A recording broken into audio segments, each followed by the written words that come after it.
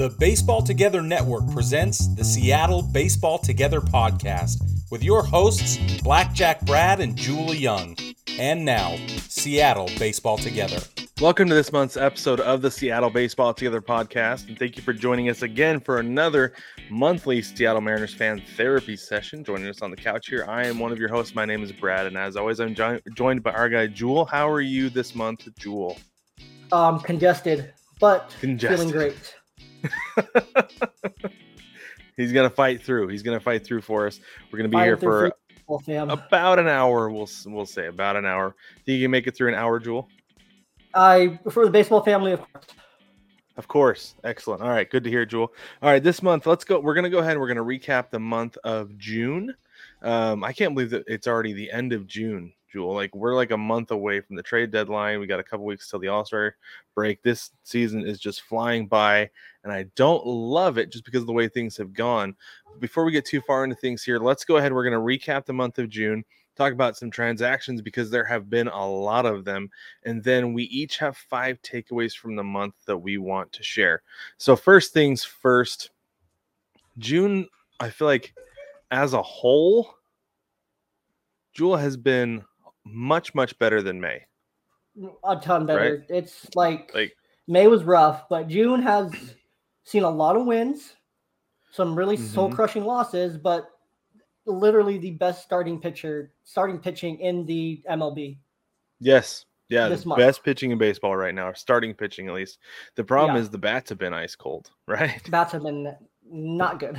Like, that's terrible. So I have right here, so compared to the month of May, so the Mariners went 10-18 in May, scored 106 runs, gave up 131.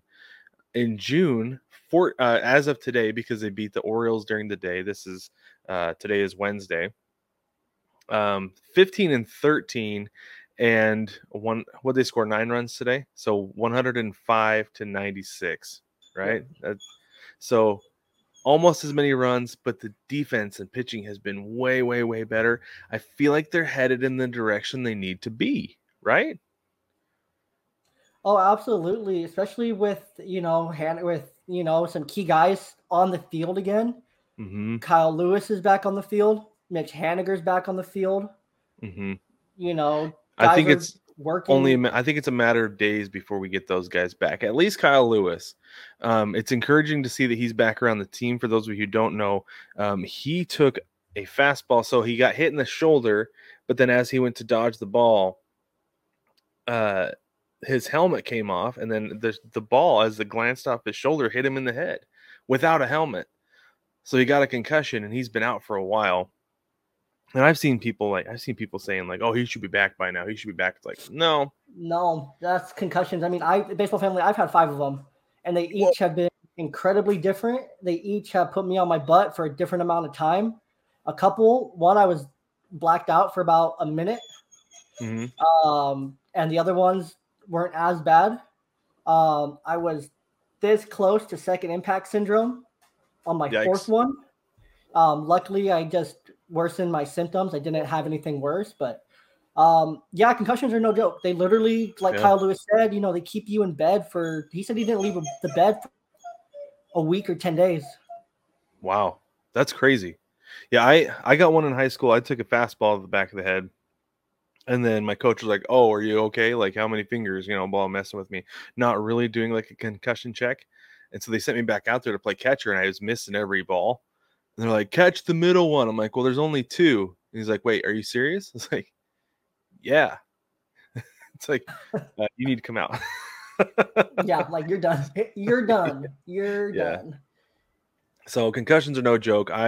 If Kyle Lewis missed a couple more weeks because that's what it took, I'd be fine with it. Like, the dude can take as long as he needs. Yes. A, he's earned it, and B, I care more about his long-term health than getting on the field right now because that's what matters. One guy I'm a little worried about as far as injuries is, go ahead with Mitch Haniger, and then we'll go to. I was going to say Mitch Haniger has been out there. We saw him take batting practice yesterday.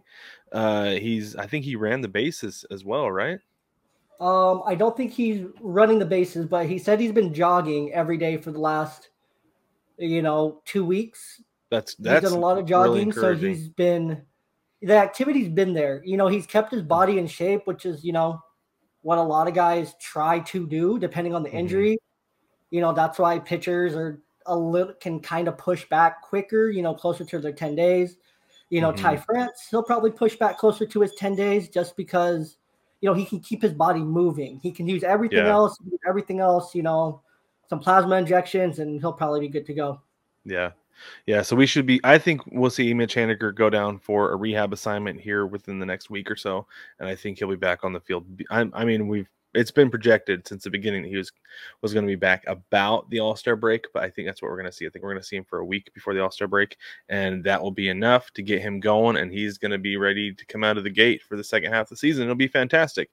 You were going to talk more about, was it Ty France or was it Luis Torrens getting hurt in a brawl? Oh, no one cares about Luis Torrens. No, it's Ty France. He got hurt in the brawl. Or no, he got hurt against the A's. I'm sorry, you said brawl, and that's where my head went. He got hurt against the A's. It looked a lot worse than it actually was, come to find out. Thank goodness. Bad. It looked real bad. It looked like there was going to be some tears and stuff, and it's just a strain. It's a grade 2 strain, which is good. As of today, apparently, he's, swinging at about 60%, using a fungo. He's really pushing it. Service said he's pushing it. He doesn't want to miss any more time than he absolutely has to. Yeah. They're more worried about him trying to do something stupid to get back. Which is a valid concern, especially for a competitor. I mean, a guy like Ty France, he wants to get back. He wants to be out on the field, and especially with the season he's having. He could be an all-star. He likely will. I don't know if he'll be a starter just because the Blue Jay fans, there's more of them than... And not only that, but the name recognition. Name recognition goes a long way. Exactly. But Ty France is second, so it's very likely that he gets a nod. It's very likely that I would say even Julio. I think he's in like 6th place. I think he'll get in. Yeah. And then today was the last day because there's going to be injury replacements all over the place. Yeah. So. Yeah, for sure. Definitely.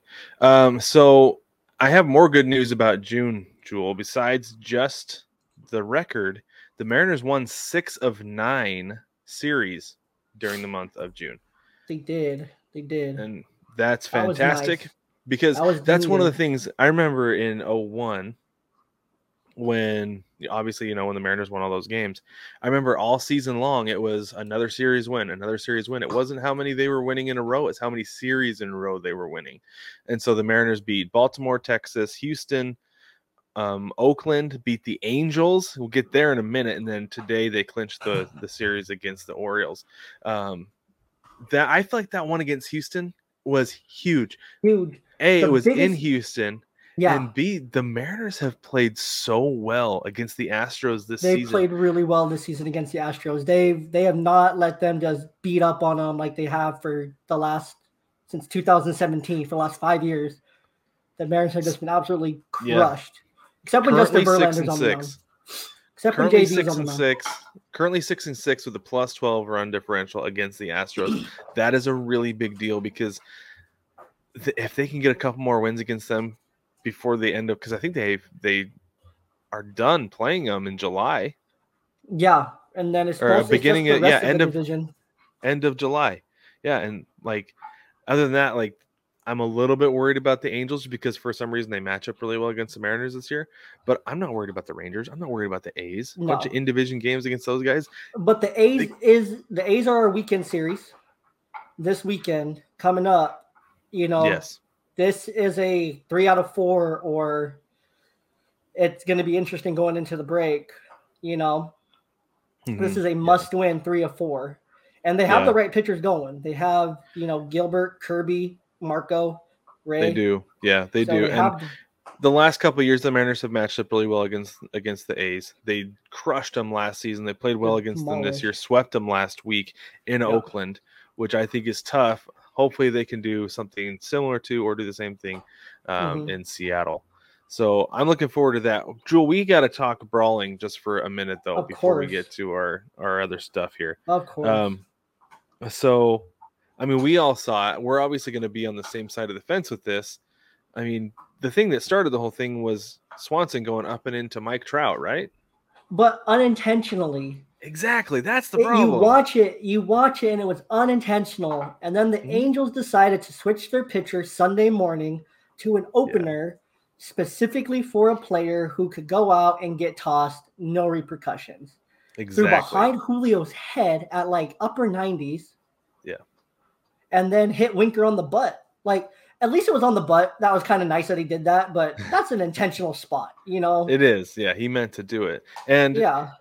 And the thing, so do you listen? You listen to David Sampson? Nothing Personal. Yeah. Mm-hmm. Did you hear when he talked about this? He's like, Artie Moreno ordered the hit. If he didn't order it, he told him to go ahead, because he's like, as a front office, we knew every single intentional hit by pitch that was coming, and 100%. So he's like, there's no way he didn't know. There's no way he was like, wait, why is Andrew Wantz starting instead of Jose Suarez? And that's why Nevin got such a hard. That's why Nevin got 10 games. Yeah, and I don't know if that was enough, because man, he really instigated, because he and Rendon were really trying to get Winker. They were really trying to get Winker to come after him. Because that was my other thing too. Was, did you notice that like when Winker comes over, he wasn't met by Trout. He wasn't even met by Jared Walsh. Yeah, no, I don't think Walsh, Ohtani, or Trout even got into it. I think they were standing outside trying to break it up. Trout, the only thing Trout did was he went and he pulled Justin Upton out because he was on the ground. That was the one thing Trout did, but he never got involved at all. And but it was Rendon. It was Rendon and pitchers and coaches who were greeting Winker, like they had strategically placed guys there because they knew he was going to come over. Mm-hmm. Like that was their plan all along, and that really bugged me. Like that really rubbed me the wrong way. Oh yeah, no, it was all bad. All bad. So then, did you see this? The White Sox, I didn't see who the pitcher was.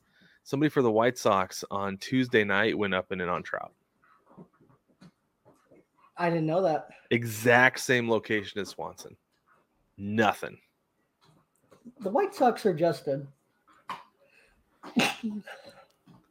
you know, I don't even know how to evaluate the White Sox this year. So, well, the White Sox are a mess. That's the way to evaluate them. But that's the thing though that really irked me, was that like somebody joked on Twitter like, "Well, Andrew Wantz is starting on Wednesday," you know. Mm-hmm. But the Angels did nothing about it. Like, you cannot come after Seattle saying that they were intentionally throwing at Mike Trout when the whole league knows you pitch him up, right? Mm-hmm. Like, you cannot pitch Trout low. You've got to pitch him up. Got to pitch him up, yeah. And I thought it was interesting, just like the comp, like to comp Trout to Harper.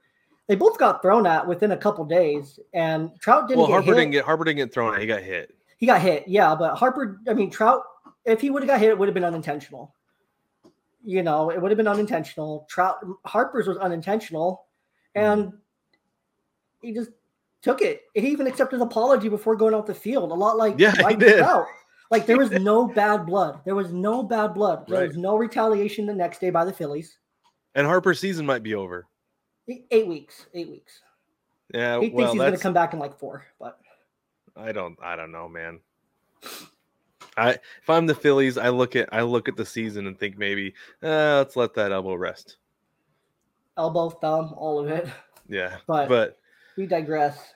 No, and the last thing with this, the other problem I had with it was what Mike Trout said, was when he said, if you can't pitch inside, don't. It's like, well, do you want your guy to Lorenzen to not pitch inside either? Because he hit Justin Upton in the head. He actually hit him. Yeah. So, and again, the Angels, the players reached out to Upton on that one, said, "Yo, are you okay? You doing good?" Talk to him the next day on the field. Like, did the Mariners need to reach out to Trout and say, "Hey, no ill will. There was no intent there." Like, did they need to do that? Because the Angels didn't even. Imagine someone did. I would think so, but but there was no sign of anybody being upset during the game. None. Right? Like, it's not like anybody was barking at Swanson saying, "Hey, don't throw up on our guy." Like, no, it was like, "Oh, hold on to that one, put it in your pocket for tomorrow morning." Yeah. You know, it's like Artie Moreno's like, we need a spark. I'm sure that's what it was. And then they go and they beat the White Sox pretty good on Monday, but then Tuesday they got stomped. And that game, Trout and Ohtani both homered in that game too, and they got stomped. And it's like that meme that's like Mike Trout went 4 for 4 with 3 home runs, and Ohtani did something that hasn't been done since Tungsten Arm O'Neal, and the Angels still lost to the Tigers 13-5.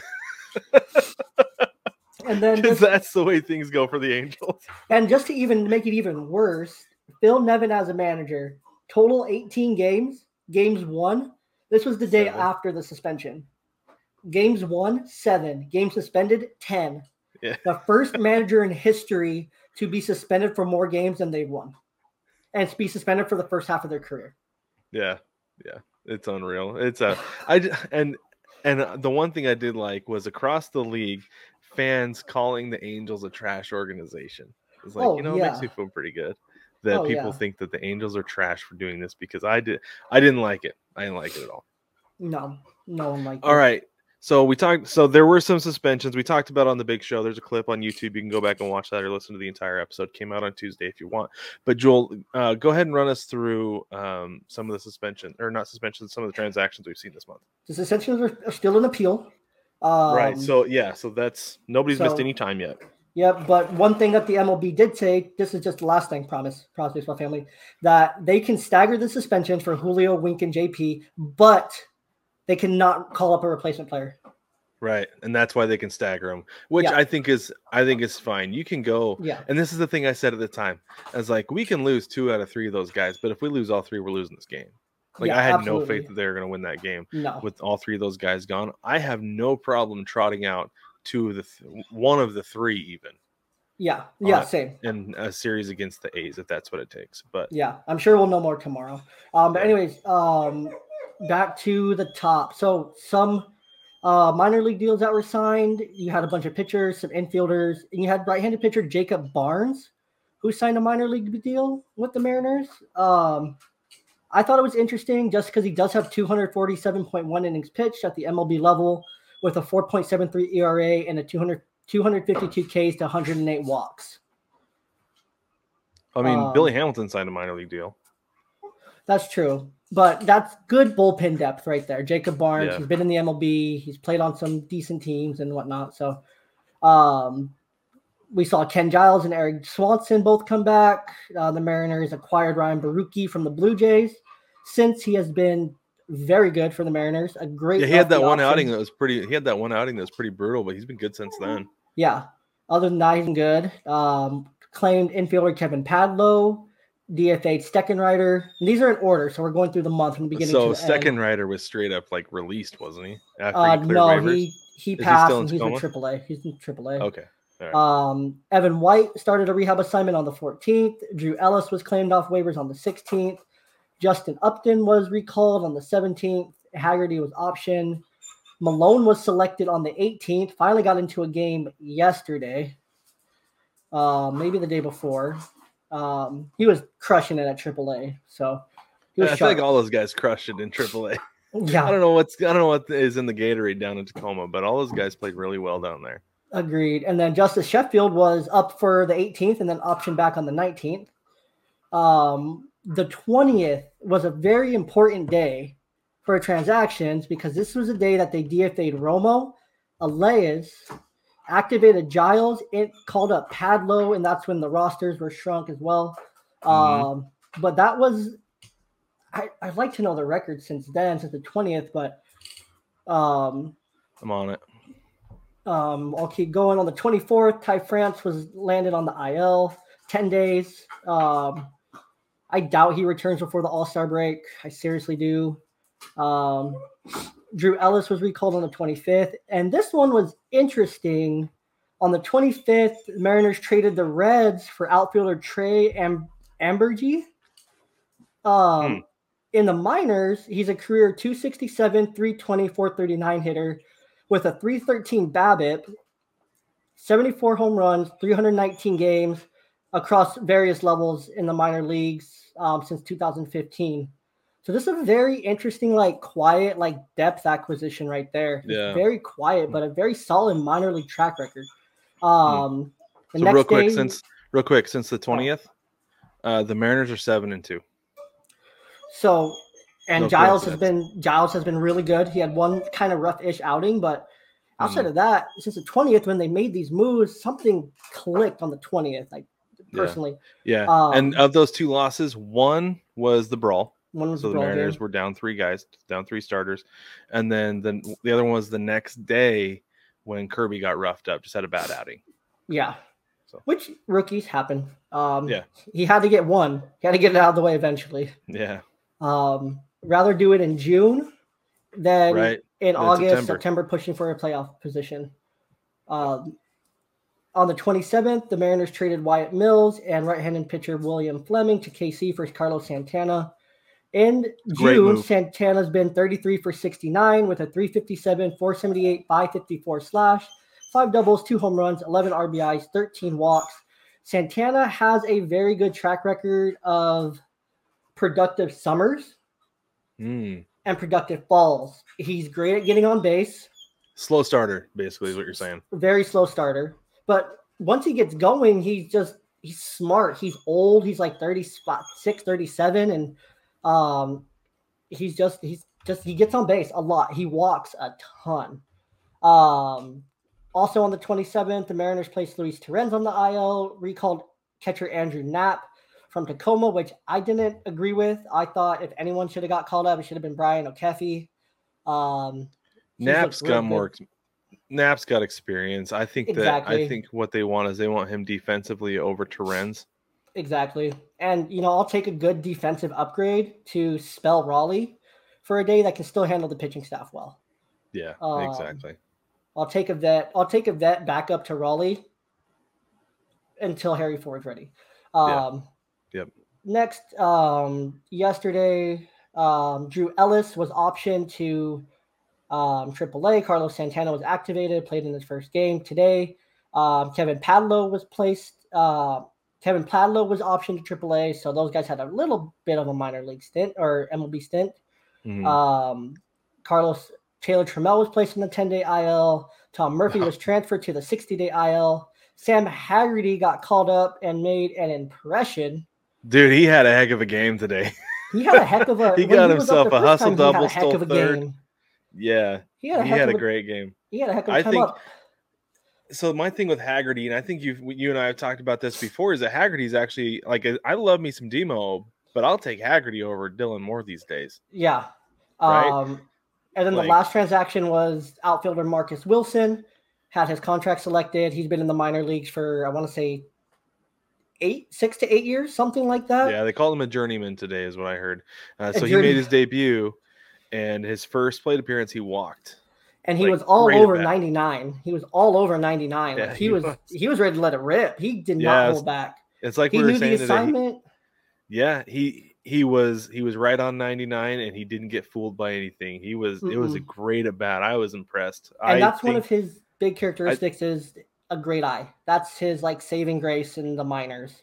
Man, yeah, I'd like to see him stick around. I'd like to see him in September for sure. Oh yeah, because he could be a really good piece off the bench late in the game if we need him.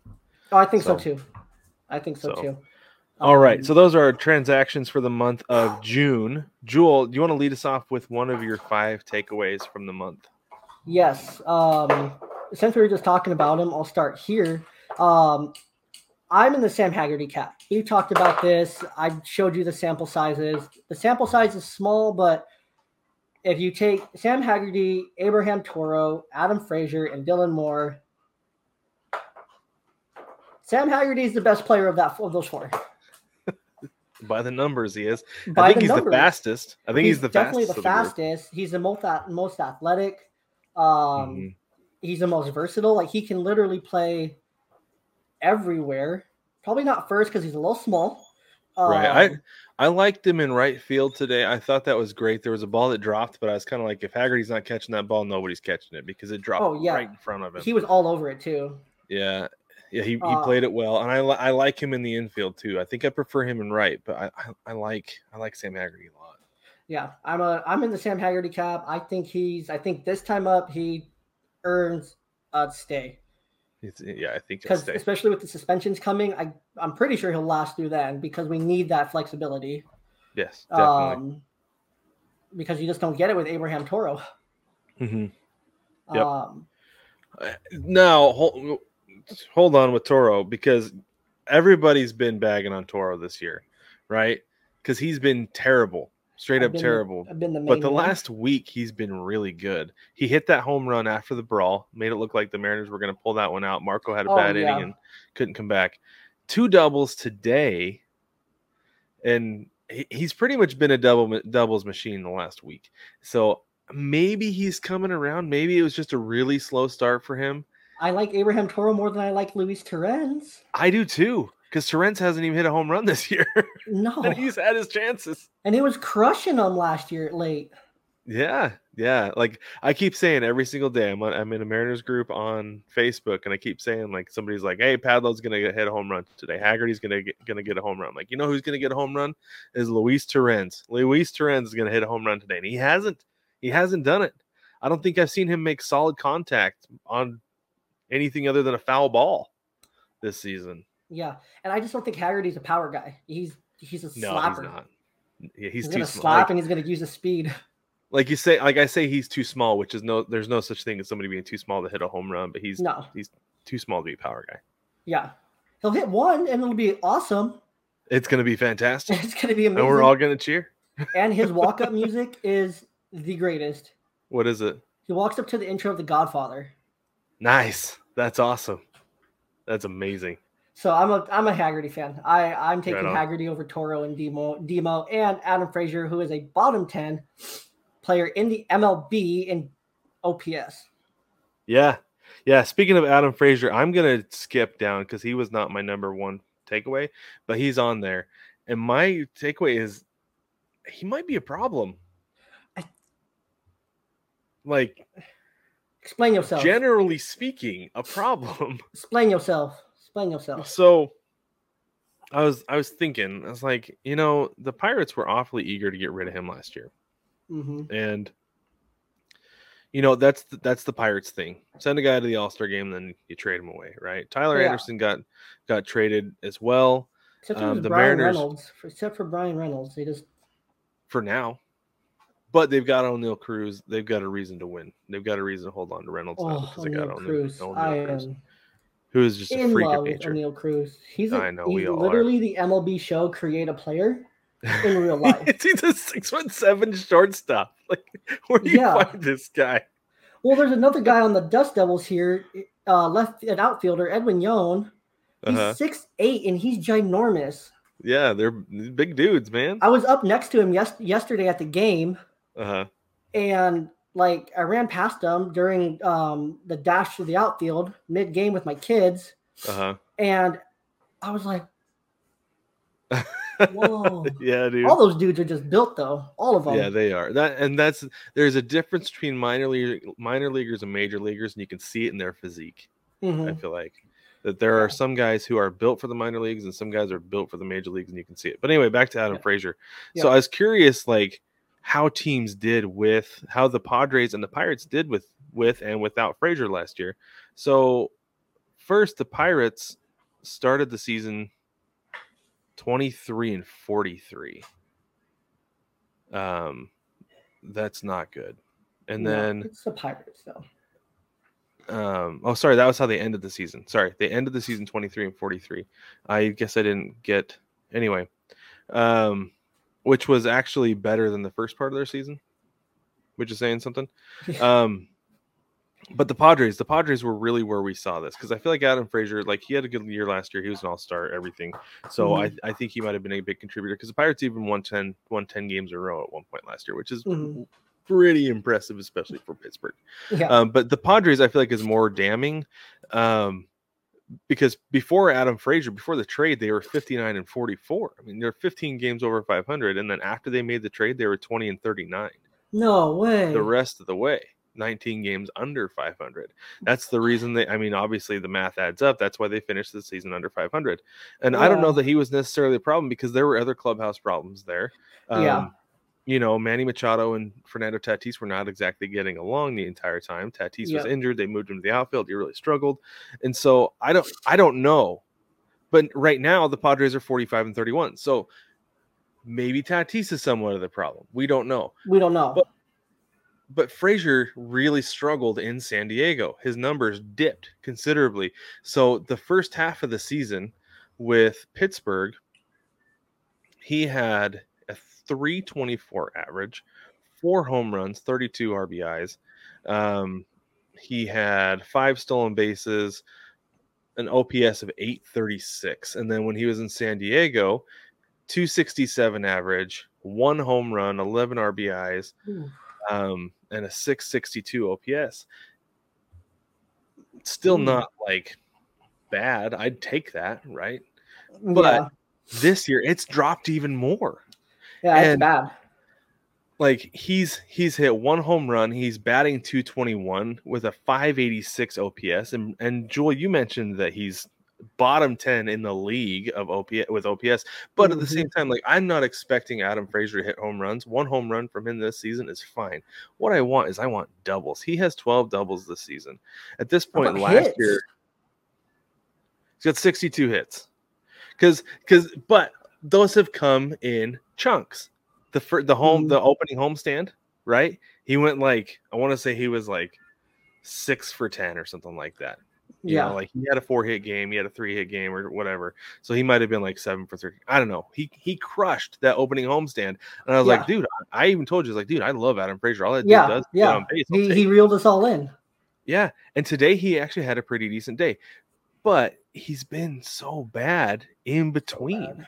He's already got 36 strikeouts. In the first part of the season last year, he only had 46 total. He had 23 in San Diego last year. And then in 2019, he had 75 the whole year. So he's regressed a ton. And I wonder if some guys, when they regress, they get a bad attitude. And I wonder if there's a problem there. And I'm curious if they're going to try to move him. I mean, granted, there's not much to move there. You're not going to get much back. But if you can get a reliever, what was that? At the same time, like there's plenty of teams that would take, the shot on Adam Frazier. Yeah, they would. And maybe he just needs a change of scenery. I don't know. Yeah. But I was really high on him at the beginning of the season, but he has not been good of late. So maybe it's just a wicked slump. I don't know. Maybe they're going to give him a chance to break out of it. But it's gotten to the point where he's been pulled for matchups, which is not something you do for all-stars. No, and especially when you start the season being the leadoff hitter, and now you're the 9-hole hitter. Yes. On a matchup basis. That has been a big problem, is that he's moved down the lineup. And I don't know if that's a consistency, if that is leading to if that's part of the problem, is that they just have too many guys on this team who can bat leadoff. So it's like, oh, you're not doing well right now. We're going to move you down the order. Because I know that there are some guys who bat better at the top of the order, right? And then the other thing with it is I thought that maybe he was having problems being played out of position in the outfield, but I went back and looked, and he's played mostly in the outfield for a lot of his career. Yeah. He played a lot of second base towards the end of his time in Pittsburgh, but he's an outfielder as well. So I don't know, man. It's weird. It's baffling because I had high expectations, high hopes of Frazier. Yeah. But he's been a major disappointment, and I hope that he's not infecting the clubhouse. We hope not. We hope not. All right. So, that was me getting long-winded on Adam Frazier. You go ahead, Joel. You're good. I'm going to hit up my next one. I'm actually going to talk about a coach. I'm going to talk about Perry Hill, the Mariners infield coach. The Mariners are currently, second in the MLB in errors? First, last I saw, they had the best fielding percentage in the league. Okay, so they're 1-2. They're somewhere right there across defensive metrics, majority of them. And this is just how good Perry Hill has been with Eugenio Suarez. The last 3 seasons before this season, so starting in 2021, going back to 2019, -6 defensive run saves at third base, -4 in 2020, -3 in 2021. This season, +4 defensive runs saved. Wow. +7 difference. That's awesome. That's a third baseman. That's your third baseman right there. And that's a huge credit to the coaching staff. Suarez has talked about it himself. Like from day one, Perry Hill was like, get in here, we're going to work. This is what you're working on. And Suarez soaked it all up because he said he didn't get that in Cincinnati.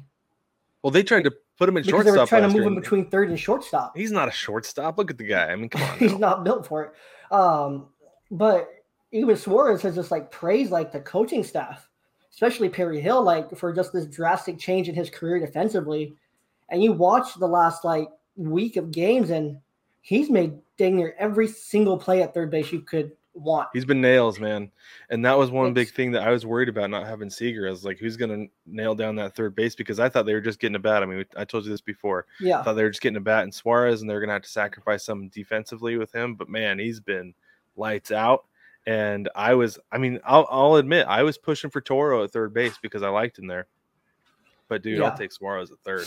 Yeah, For Suarez sure. has looked real good. So that's number 2 for me. Nice.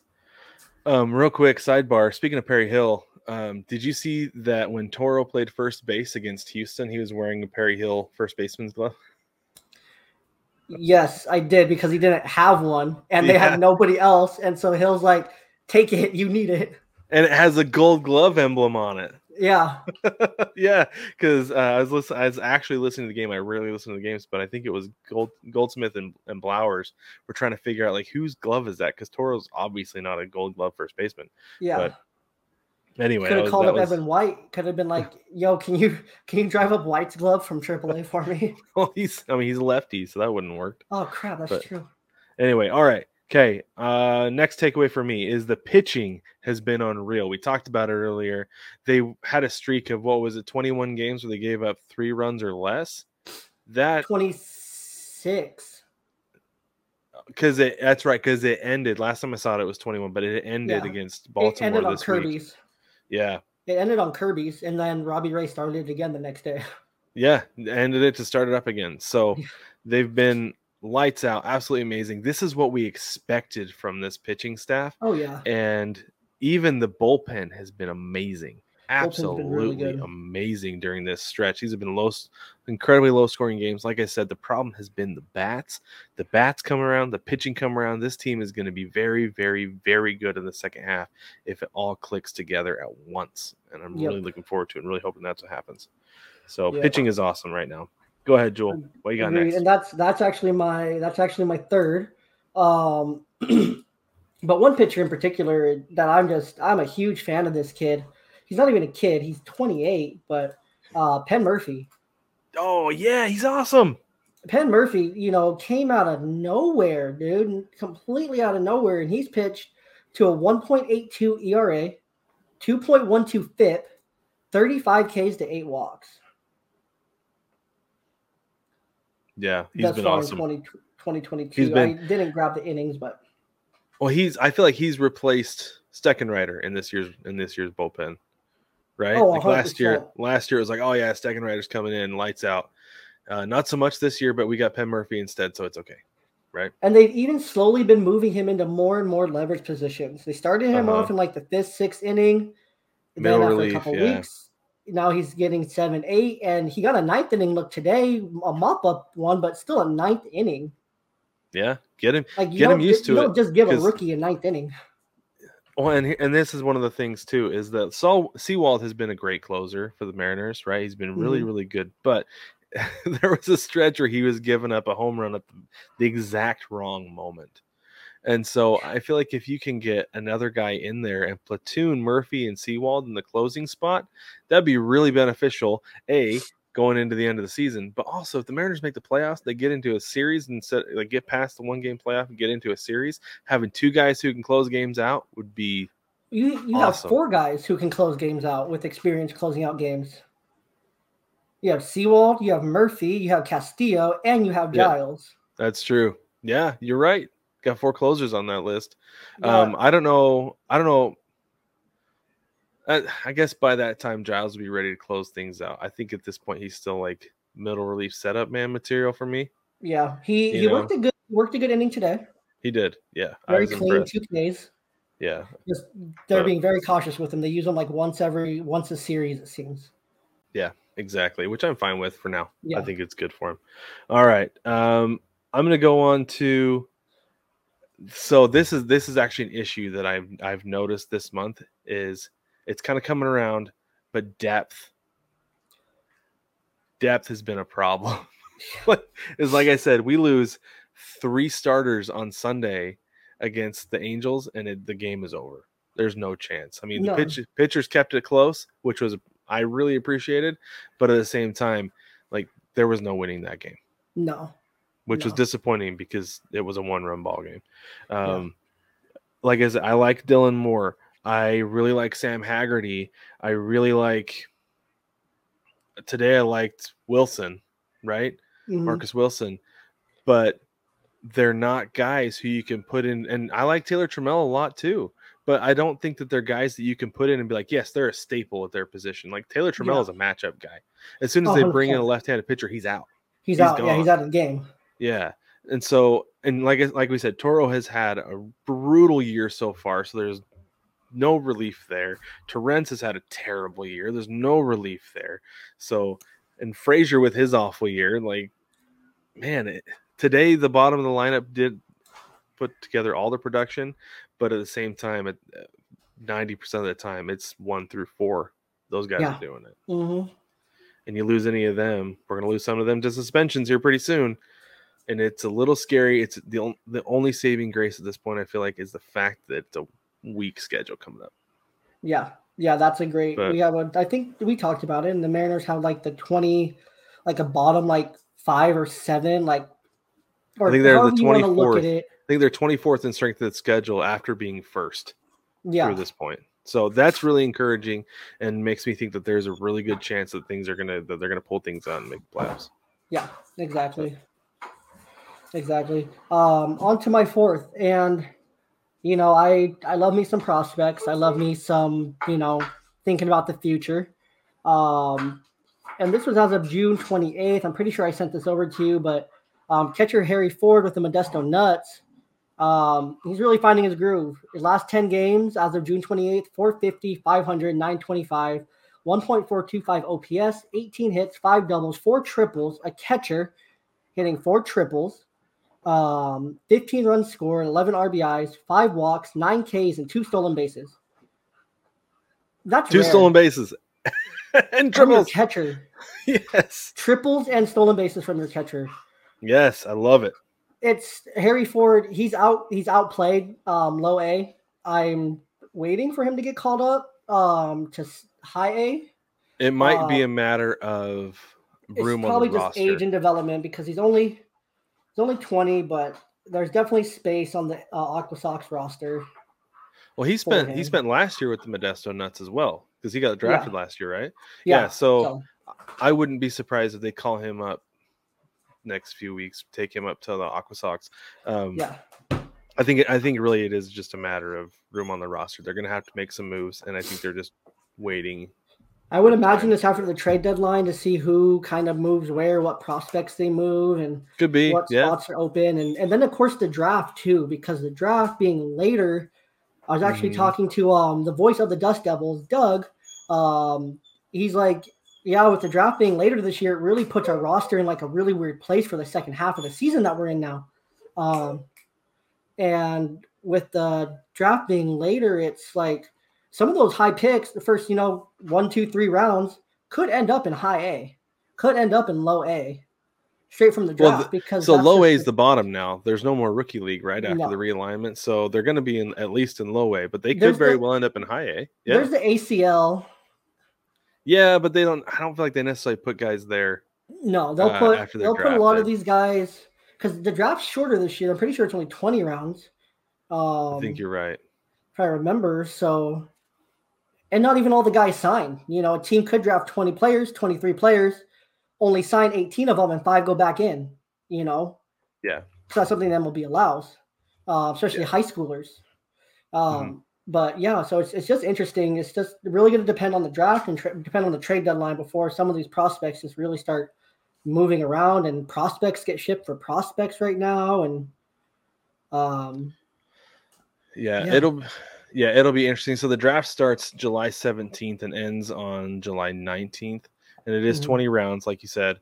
I think you're right. I think that is what they're waiting for. Is they're waiting to see how they're going to shift their rosters around after that happens. See who assigned to, see who comes to their assigned team, and all that. So I bet we'll see. Guys are playing collegiate wood bats this summer and working out. And I think you're right. I think we'll see Harry Ford in Everett after probably July 22nd.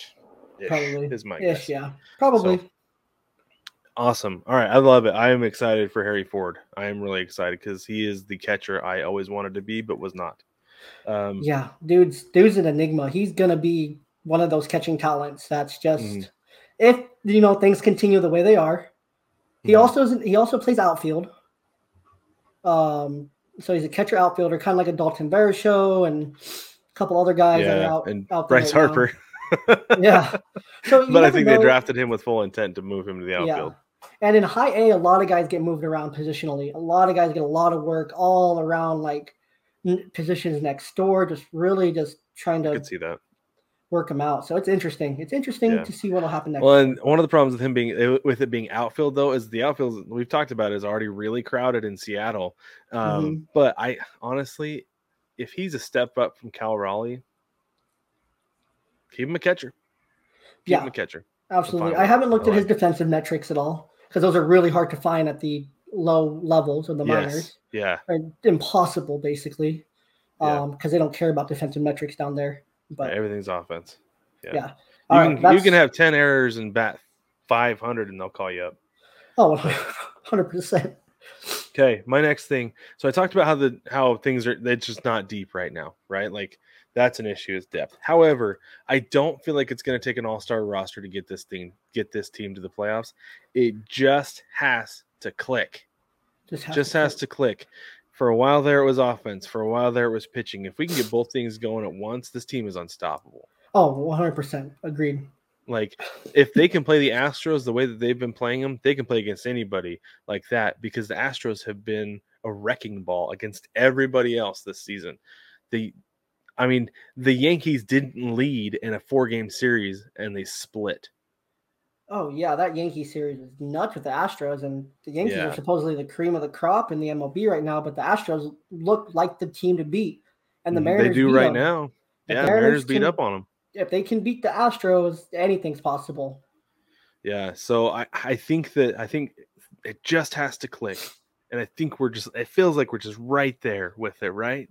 Yes. That any one of these days they're just going to go on a tear, and we could be in the middle of it right now. Like we said, 7-2 this month could be in the middle of it, and we could be seeing it, and it could be the start of things, but it's just got to click, and this team will be in the playoffs. And all right, what do you have? That's an excellent segue into my last one. It's the lineup after the All-Star break. Lineup after the All-Star break looks like this: J.P. Crawford, Ty France, Julio, Winker, Haniger, Lewis, Suarez. Suarez gets moved down to 7. It'll probably be up a little bit, with these guys coming back, but Cal Raleigh at 8, and then whoever at second base. Which is funny because that's the same thing we were saying last year. So whoever is playing second base that day, Dylan Moore or whoever. Or, even I doubt it would happen, but France at second. He has experience playing second. You put Santana at first, let Lewis DH. It could happen just to, get everyone reps and keep your best lineup on the field. If Santana's crushing it and Lewis is crushing it, you're not going to put Lewis in the outfield until next year, probably. Or ever. At this point, you just keep him as a DH. He's an organizational DH. I'm fine with it. Very Yordan Alvarez. Mm-hmm. Except he plays outfield every once in a while. And he played it today and got a concussion. Yes, he did. Poor guy. That was a bad hit. But that's my lineup. The lineup is the biggest takeaway. Post the All-Star break, Julio, France, Winker, Haniger, Crawford, Suarez, Lewis, Santana, Raleigh, that's a playoff team. That is a playoff team. Those are 2 playoff lineups. You have Adam Frazier, Dylan Moore, Abraham Toro, Sam Haggerty, Taylor Trammell, all these guys. That's one of the things about all that is that there are enough guys that you can platoon second base and pinch hit as you need to. Exactly. Frazier has not been great defensively, but I'll take him over some guys defensively. I'll take Dylan Moore defensively at second base. He's been great. Sam Haggerty at second base? Sure, yeah. Yeah, so the second base can be platoon, but keep the top 8 like that with Cal Raleigh, how good he's been. Mm-hmm. He's established himself as the everyday catcher. That bat at the bottom of the lineup is awesome. I love it. Following Suarez even, it's insane. Just if everything would have went to plan this year, the Mariners would probably have a similar record to the Yankees, especially with the pitching and everything. They'd at least be contending with the Astros right now. Oh yeah, they wouldn't be 13 games behind. They maybe be 1-3, probably. Mm-hmm. Yeah. Yep. It's Haniger, crazy. Haniger probably be in the MVP talk. So we had David Sampson on the Big Show, and I said, and he's like, I can't believe how disappointed the Mariners have been. He's like, I had them winning the AL West, and I told him, I said, I didn't, because I feel like the Astros are still the cream of the division. I was like, but I did have them close, and I had them making the playoffs easily. It's like, but the Mitch Haniger injury, and he did cut me off, and he said, well, everybody has injuries, and I didn't get a chance to say, well, most teams don't have injuries as significant as Mitch Haniger and Kyle Lewis. Yeah. Right? That And could Tom be 30 Murphy. home runs. But that could be 30 home runs right there between the two of them. And that's a huge deal, because that goes into my final one is the offense has not been terrible, has not been bad. The problem is they're leading Major League Baseball in runners left on base. That if you have Haniger and you have Kyle Lewis, guys who are proven hitters with runners in scoring position, runners on base, that number cuts down. That number cuts down big time, and they're scoring runs and not leaving those guys on. Yep. And that's the problem. That's the offensive problem, is that they're getting hits, they're getting on base, but they just can't get the hit to bring them around. The number of times, I mean, how many times did they load the bases against the Angels last week? Like 4 times in one game. Yeah. Yeah. Like, that's infuriating. Guys get on base. We just don't have anyone to really bring them in. The guys that could bring them in are also on base. Yeah, exactly. Because they're getting the hits to get on base. But there's like a black hole in the lineup, especially when Torrens is there and Toro late, before the last week, and they're not bringing them in. So it's a problem. I think that if they cut that number down, especially like I said, when Haniger and Lewis get back, if they can cut that left on base number down, they'll be fine. Yeah, no, agreed. I think it's a big second half looming. I think so too. I'm really optimistic. 36 and 41 today, right? So almost at the halfway point. Mm-hmm. Yeah. 78 games, 77, 78 games. After the Oakland series, we'll be halfway there. If we can come out 3 or 4 against Oakland, it's a very interesting July with trades. And because the Mariners already got the trade party started with the Santana deal. Yep. Yeah, there are going to be some deals made. They're going to be there. And this is real quick. This is a bonus one. I said after the first month, I said that the Mariners need to figure out how to win on the road. They've been better on the road than they have been at home. 19-22 on the road, 18-19 at home. That's encouraging, because you can't continue to lose at home. No, you just won't, especially with the summer, fans getting out to the park, and it's just better weather. It was a pretty crappy weather up in Seattle the first part of the season. I went to a game in April and it was freezing. Yeah. I'm going to a game on Sunday. Nice. It's a day game, and it's supposed to be like 80, and I'm like, perfect. That'll be perfect. So that'll be awesome. But Seattle baseball family, let us know what you think about the Mariners this month. Are we being delusional by being so optimistic going into the second half of the season? I feel like June was a good month. I think it was a sign of good things to come. But let me know what you think. There's a link down in the description of every single episode. You can send us an email. You can jump on the mailbag and let us know what you think. You can also go to baseballtogether.com. There is a link at the top of the navigation to send us an email through the mailbag. While you're on the interwebs, hop on to 9plusus.com, spell it out, NINEPLUS.com. There's a link down in the description to the Seattle collection. Use code CPOD, SEAPOD, to get 15% off your order anytime. Not just your first order, anytime you order Seattle Baseball Together merchandise. And we have a Not Sexy shirt that Jewel and I both wore last month, available just for you. Shirt, tank top, sweatshirt. Go check it out. Jewel, tell them about the Ballboy blog. And, while you're on the interwebs, buying some great merch, the Not Sexy shirt is excellent. Actually saw a poll on Twitter today was, don't think, just click. Who's sexier, Marco Gonzalez or Robbie Ray? Who did you pick? I think my finger landed on Robbie Ray. Oh, I landed on Marco, so we canceled each other out. Okay, fair enough. But yeah, theballboyblog.com, ballboyblog.com. Ballboy Blog on Twitter, Instagram, Facebook, all the socials. Just really starting to go away from more of my pieces over the last 2 years that were very statistic heavy, very research intensive, just because I got time for that.